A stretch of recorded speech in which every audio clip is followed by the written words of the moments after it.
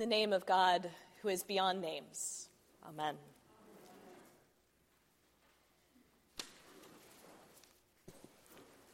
Every once in a while, the lectionary throws out a text that sort of knocks me off center, gets me thinking all week. This week's text from the book of Hebrews was one of those. Hebrews is some of the most complicated Greek of the New Testament. It's a tangle to read in English and hard to parse out exactly what's going on. But effectively, in the old days, today's passage from the book of Hebrews tells us God met the people of Israel on the mountain.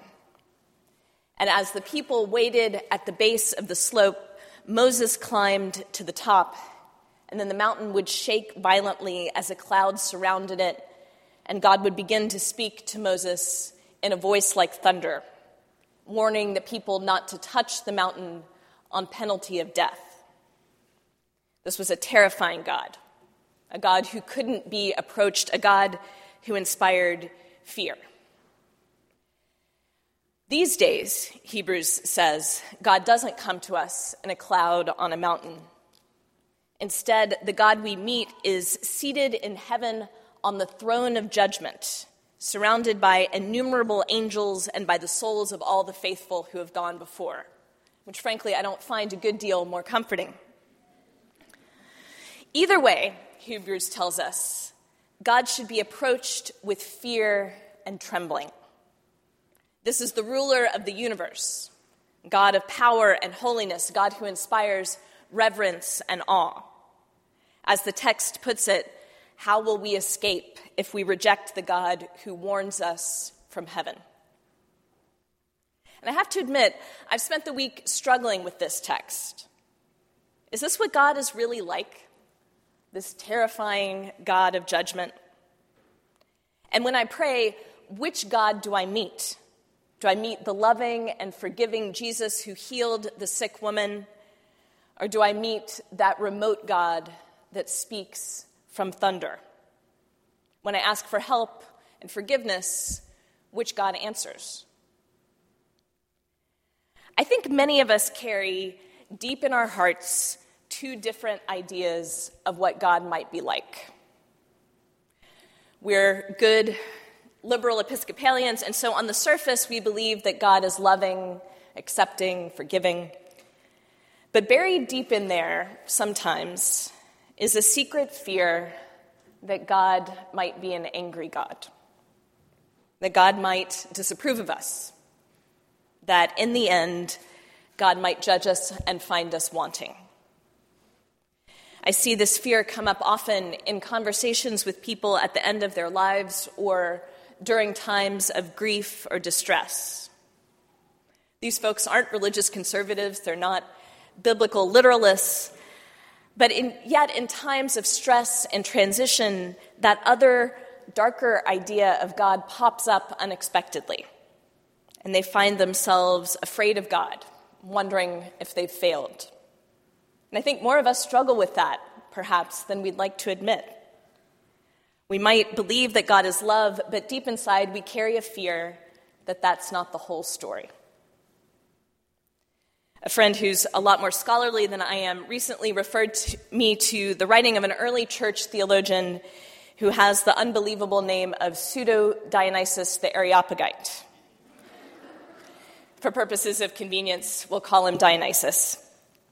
And Dionysius, who wrote in the 6th century, says that when we come up against one of these passages in the Bible that brings up our worst fears of what God might be like, we should be thankful.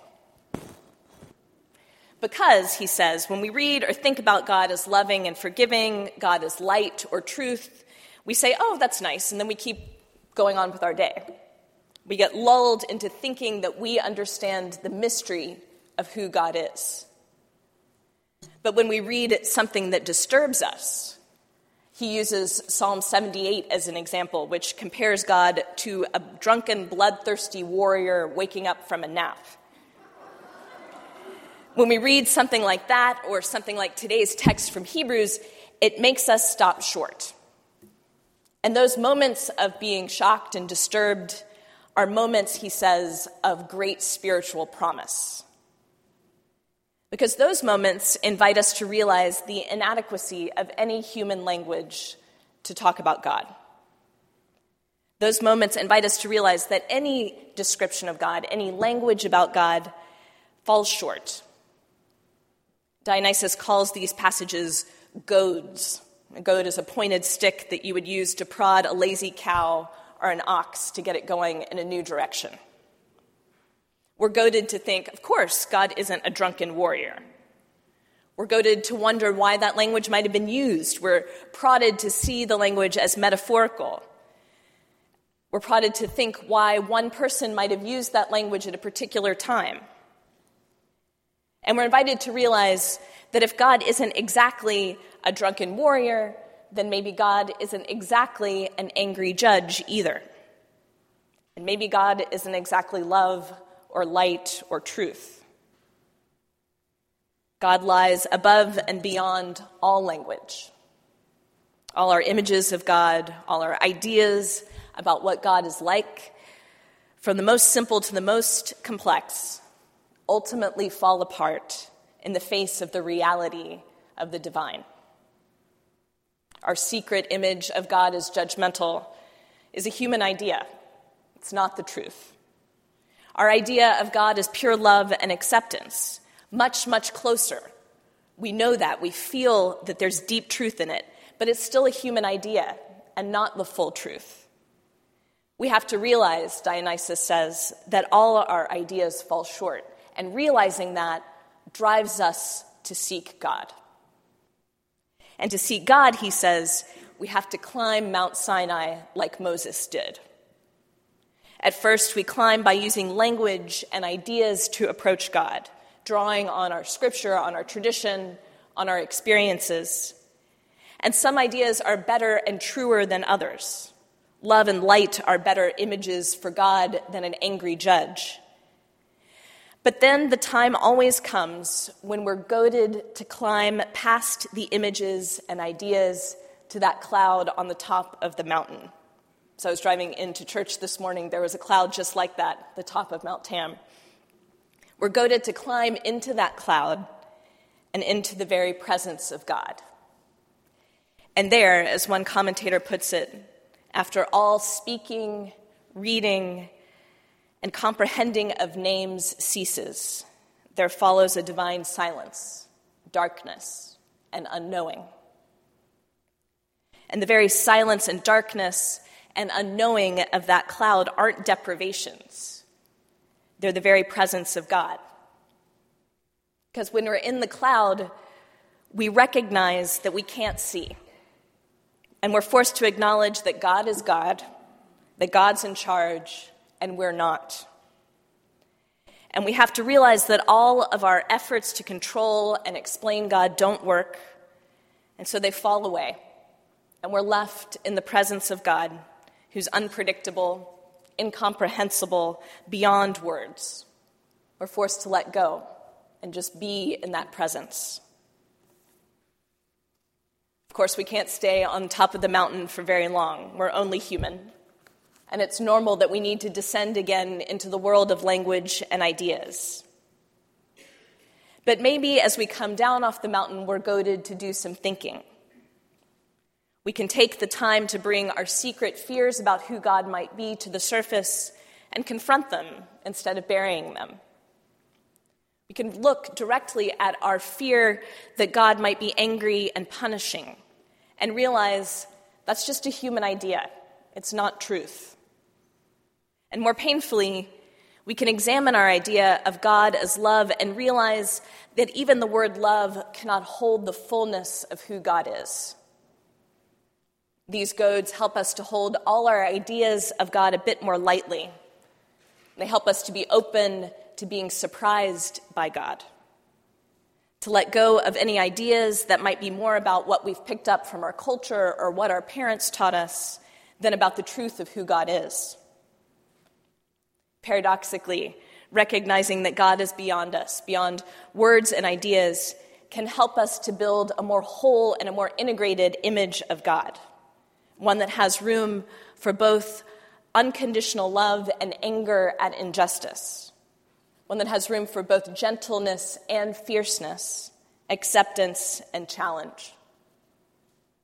The book of Hebrews invites us to view God with reverence and awe, and we live in a world that's not very good at either of those things.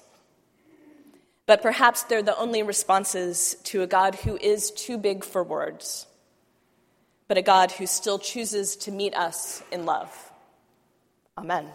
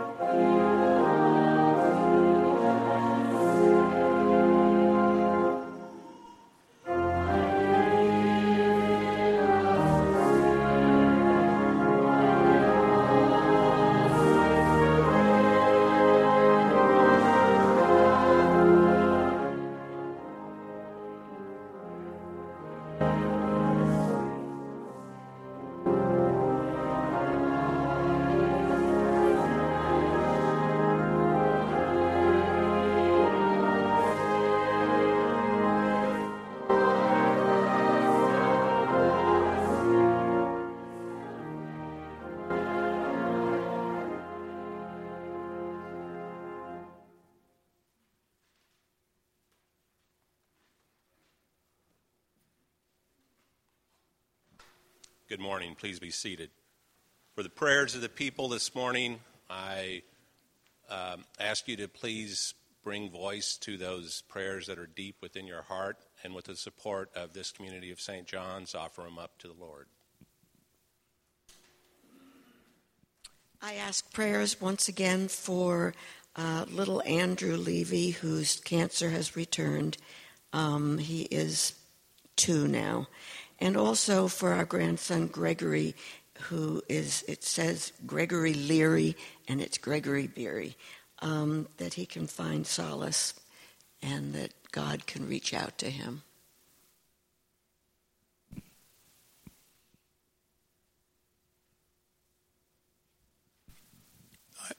I ask prayers for my good friend Jeff Parton, who had big-time eye surgery at UCSF and is recovering. He was virtually blind and he now has a little sight. Pray for Jeff.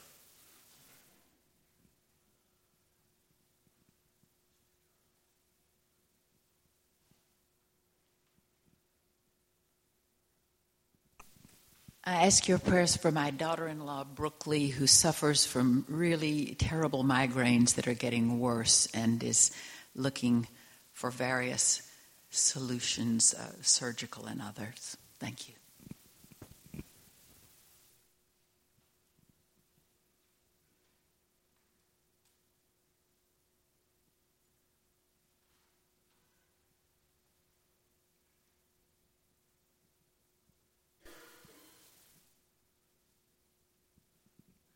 I pray for Carter, my little brother up in heaven.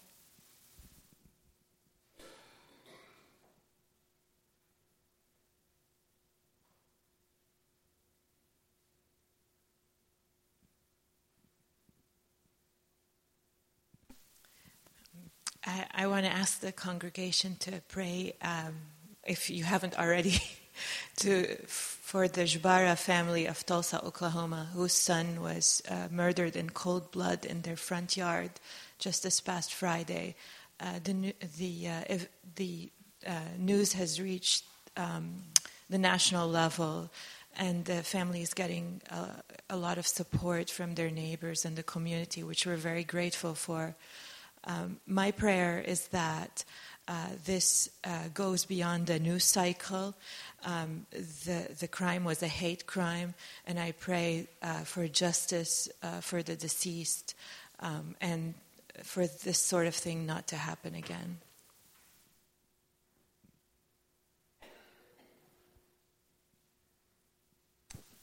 I'd like to say a prayer for David Gilmore, longtime parishioner.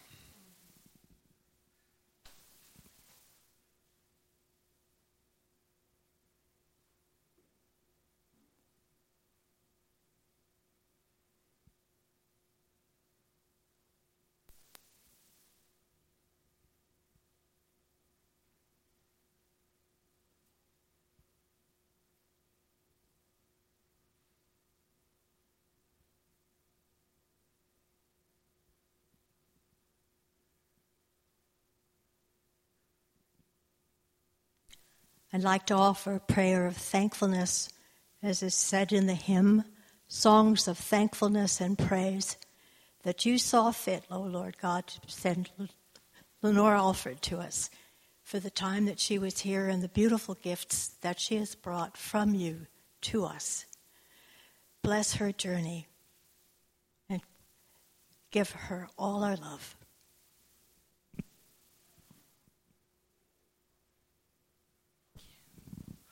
I want to give thanks for this prayerful community and the ministry of prayers for healing for people and that we have here. And I'd like to ask, especially for prayers for my husband, whose double vision is deteriorating, and he's doing well under the circumstances, but it's challenging. And I'd like prayers for all the kids starting back to school. And special thanks for Lenore. And I've appreciated the way she's found women composers that we could hear and introduce us and educate us. And prayers for justice and this insane presidential race cycle for all of us, that sanity, balance of some kind, and mercy and justice will return.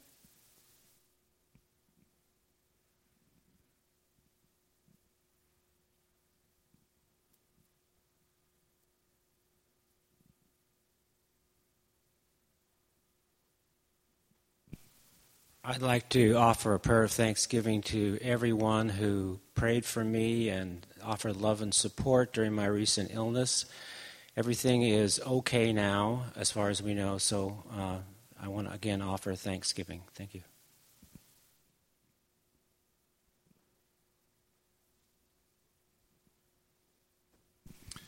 I want to offer prayers for all of those who've lost their lives and also homes in the fires in California.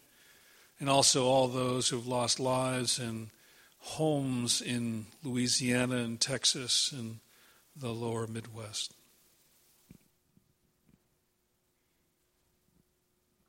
I'd like to offer thanksgiving for all the wonderful friends I have in this community. And I'd also like to lift up in prayer some particular friends, as we all of a similar age, who are dealing with the worries and concerns of the health of parents. In particular, Linda and Lorraine and Leslie and Jennifer, as our roles change from looking after our own children or our own lives to the worrying and looking after of our aging parents. I'd like continued prayers for Edmund Harlick, that he find his way, and my godson, Nicholas Harlick. Thanks.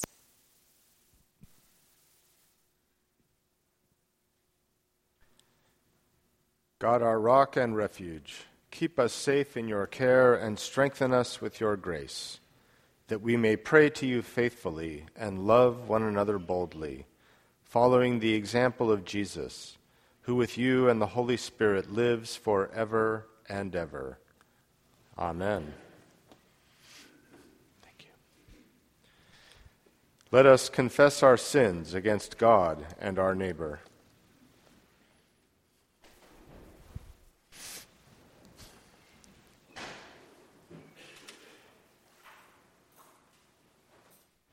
Most merciful God, we confess that we have sinned against you in thought, word, and deed, by what we have done and by what we have left undone. We have not loved you with our whole heart. We have not loved our neighbors as ourselves. We are truly sorry, and we humbly repent. For the sake of your Son, Jesus Christ, have mercy on us and forgive us, that we may delight in your will and walk in your ways, to the glory of your name. Amen. Almighty God, have mercy on you. Forgive you all your sins through our Lord Jesus Christ. Strengthen you in all goodness, and by the power of the Holy Spirit, keep you in eternal life. Amen. My sisters and brothers in Christ, may the peace of the Lord and the joy of the Holy Spirit be always with you.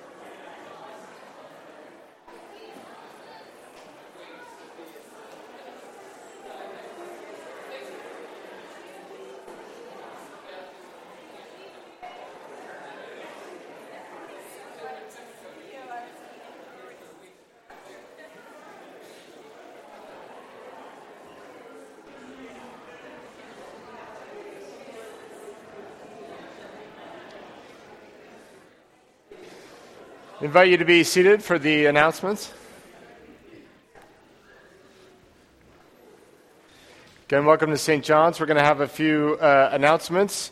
Following the announcements, the ushers will come through the congregation and take a collection to support the ministry of St. John's and ask for your generous contributions. We have credit card contribution forms with envelopes in the pew racks. Encourage you to use those.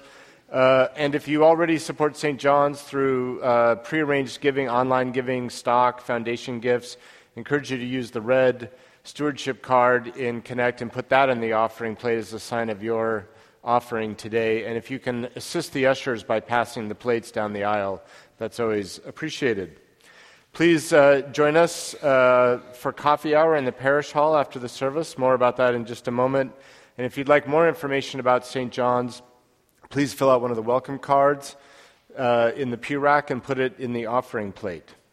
Encourage you to read Connect and take a copy of it with you. Track all the different activities going on at St. John's, and you'll have a copy of our prayer list to pray for those people. A few items to highlight today. Today, following the service, we will have a special celebration of the ministry of Dr. Lenore Alford, who's so wonderfully served as our music director for 7 years and will be leaving at the end of the month. Next Sunday is her last Sunday, but we have our parish weekend next Sunday. So we'll have more people here, so we're doing it today. So I hope all of you will come into the parish hall for a special celebration of Lenore following the service, food, cake, and a few designated speakers. So a great celebration. We are putting together, under the direction of the vestry, a welcome team, also working with our director of stewardship, and that is to help welcome and greet visitors, newcomers, people interested in St. John's. So there's a blurb in Connect with information about a meeting coming up on Tuesday, August 30th from 5 to 6. And then added bonus, you get to stay and go to dinner church. So please consider joining our welcome team. Speaking of Welcome Sunday at St. John's will be September 11th. We'll have our great parish barbecue following the 10 o'clock service and a ministry fair. And they say the number one thing that gets people to go to a church is personal invitation. So I encourage you to invite a friend to church or to one of the church activities. A word from Ann Doyle.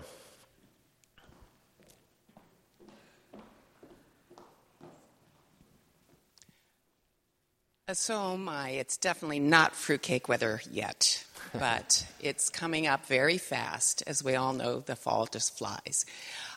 We are going to be, once again this year, having our wonderful presentation of A Christmas Memory and the boutique that goes along with it. The date is actually December 2nd, Friday, and 3rd, Saturday. So for all of you crafters and bakers and jam makers, we are in full force. I'm looking right at you, June. So yeah, June and Jane are already on it. Yes. Anyways, so come see me about crafts and about doing, making things for the boutique. Also, start to think about inviting your friends, personally inviting your friends to join us at the production of the wonderful story of A Christmas Memory. It's a perfect weekend for it. It just starts off the Christmas season great. And so talk to me afterwards. We are in full swing. Things are going to start happening fast. So come talk to me if you're interested in joining the fun. And yes, it's tons of fun. Thanks. Thank you so much, Ann. Appreciate it. Finally, draw your attention to the announcement about the burial service for David Gilmore that will take place here at St. John's Saturday, September 3rd at 2 p.m. As we are all guests at Jesus' table, we welcome everyone without exception to share in celebrating and receiving the sacred meal of the Holy Eucharist. If you need a gluten-free communion wafer, please indicate that to the priest.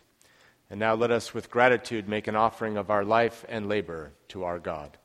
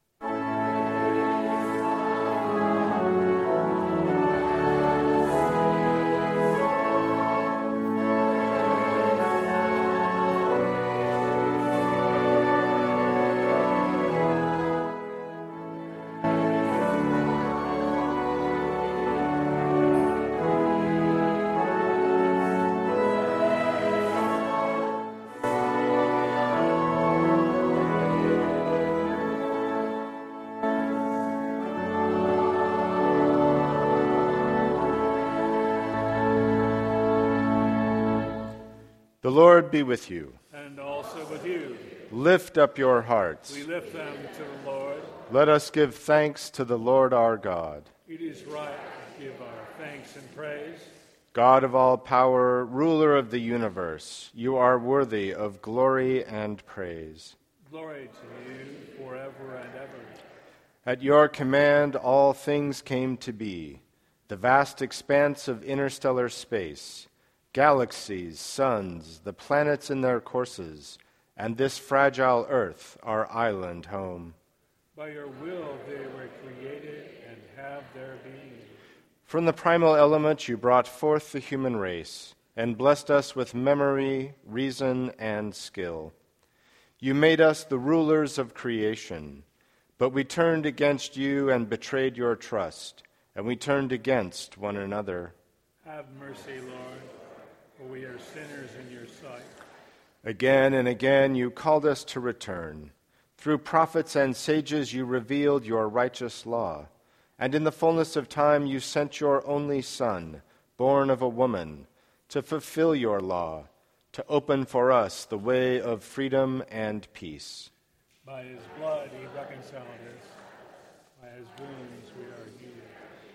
And therefore we praise you, joining with the heavenly chorus, with prophets, apostles, and martyrs, and with all those in every generation who have looked to you in hope, to proclaim with them your glory in their unending hymn.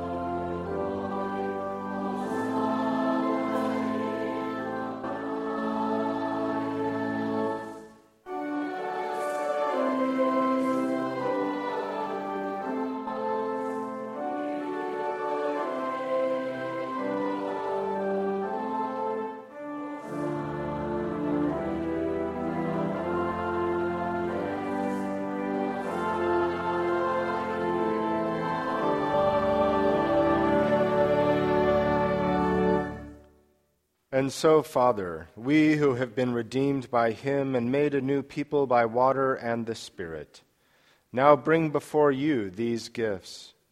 Sanctify them by your Holy Spirit to be the body and blood of Jesus Christ our Lord.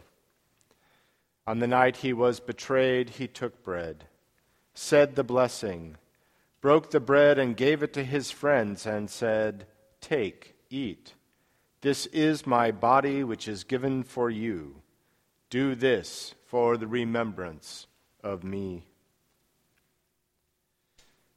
After supper he took the cup of wine, gave thanks and said, "Drink this, all of you. This is my blood of the new covenant, which is shed for you and for many for the forgiveness of sins. Whenever you drink it, do this for the remembrance of me." Remembering now his work of redemption and offering to you this sacrifice of thanksgiving, we celebrate his death and resurrection as we await the day of his coming. Lord God of our forebears, God of Abraham, Isaac, Ishmael, and Jacob, God of Sarah, Rebekah, Leah, Hagar, and Rachel, God and Father of our Lord Jesus Christ, open our eyes to see your hand at work in the world about us. Deliver us from the presumption of coming to this table for solace only and not for strength, for pardon only and not for renewal. Let the grace of this Holy Communion make us one body, one spirit in Christ, that we may worthily serve the world in his name. Risen Lord, known to us in the breaking of the bread. Accept these prayers and praises, Father, through Jesus Christ, our great high priest, to whom with you and the Holy Spirit your church gives honor, glory, and worship from generation to generation.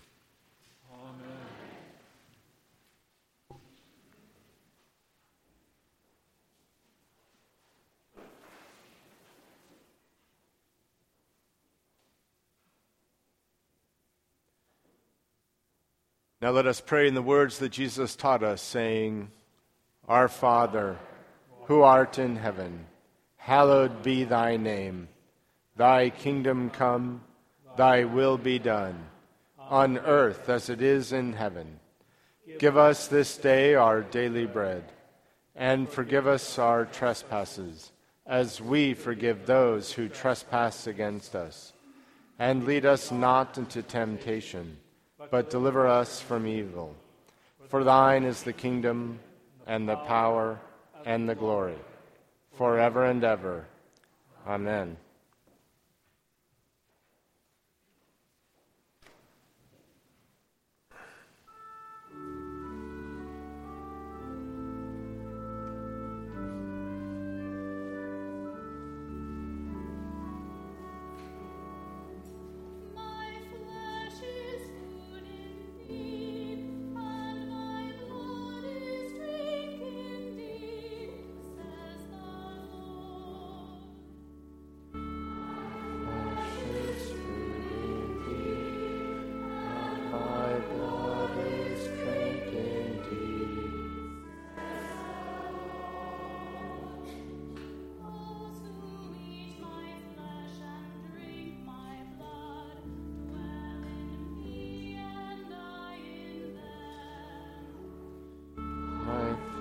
Is food indeed, and my blood is drink indeed, says the Lord.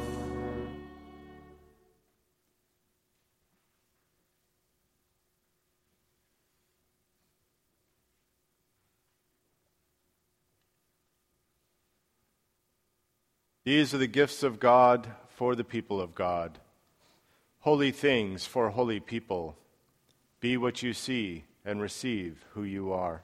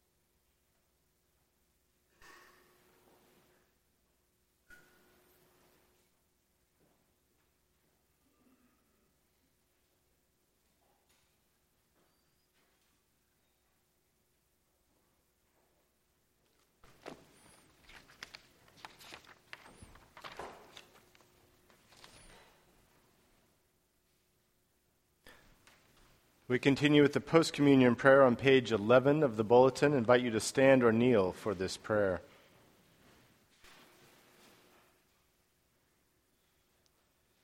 Let us pray. Eternal God, Heavenly Father, you have graciously accepted us as living members of your Son, our Savior, Jesus Christ, and you have fed us with spiritual food in the sacrament of his body and blood. Send us now into the world in peace, and grant us strength and courage to love and serve you with gladness and singleness of heart, through Christ our Lord. Amen. The blessing of our God, eternal majesty, incarnate word, and Holy Spirit be upon you this day and remain with you always. Amen. Invite anyone celebrating a birthday, anniversary, or other occasion of Thanksgiving to come forward.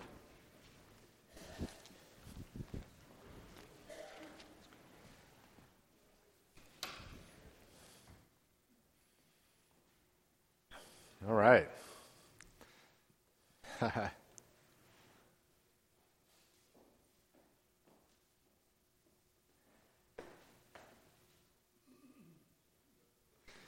If you can tell us who you are and what you're celebrating. I'm celebrating the birth of my 6th grandchild. His 9th birthday is tomorrow, and he lives in France, so nobody's met him. But he is adorable, and his name is Clovis.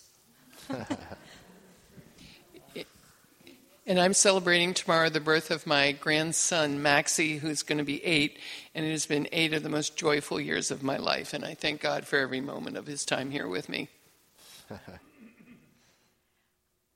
I'm celebrating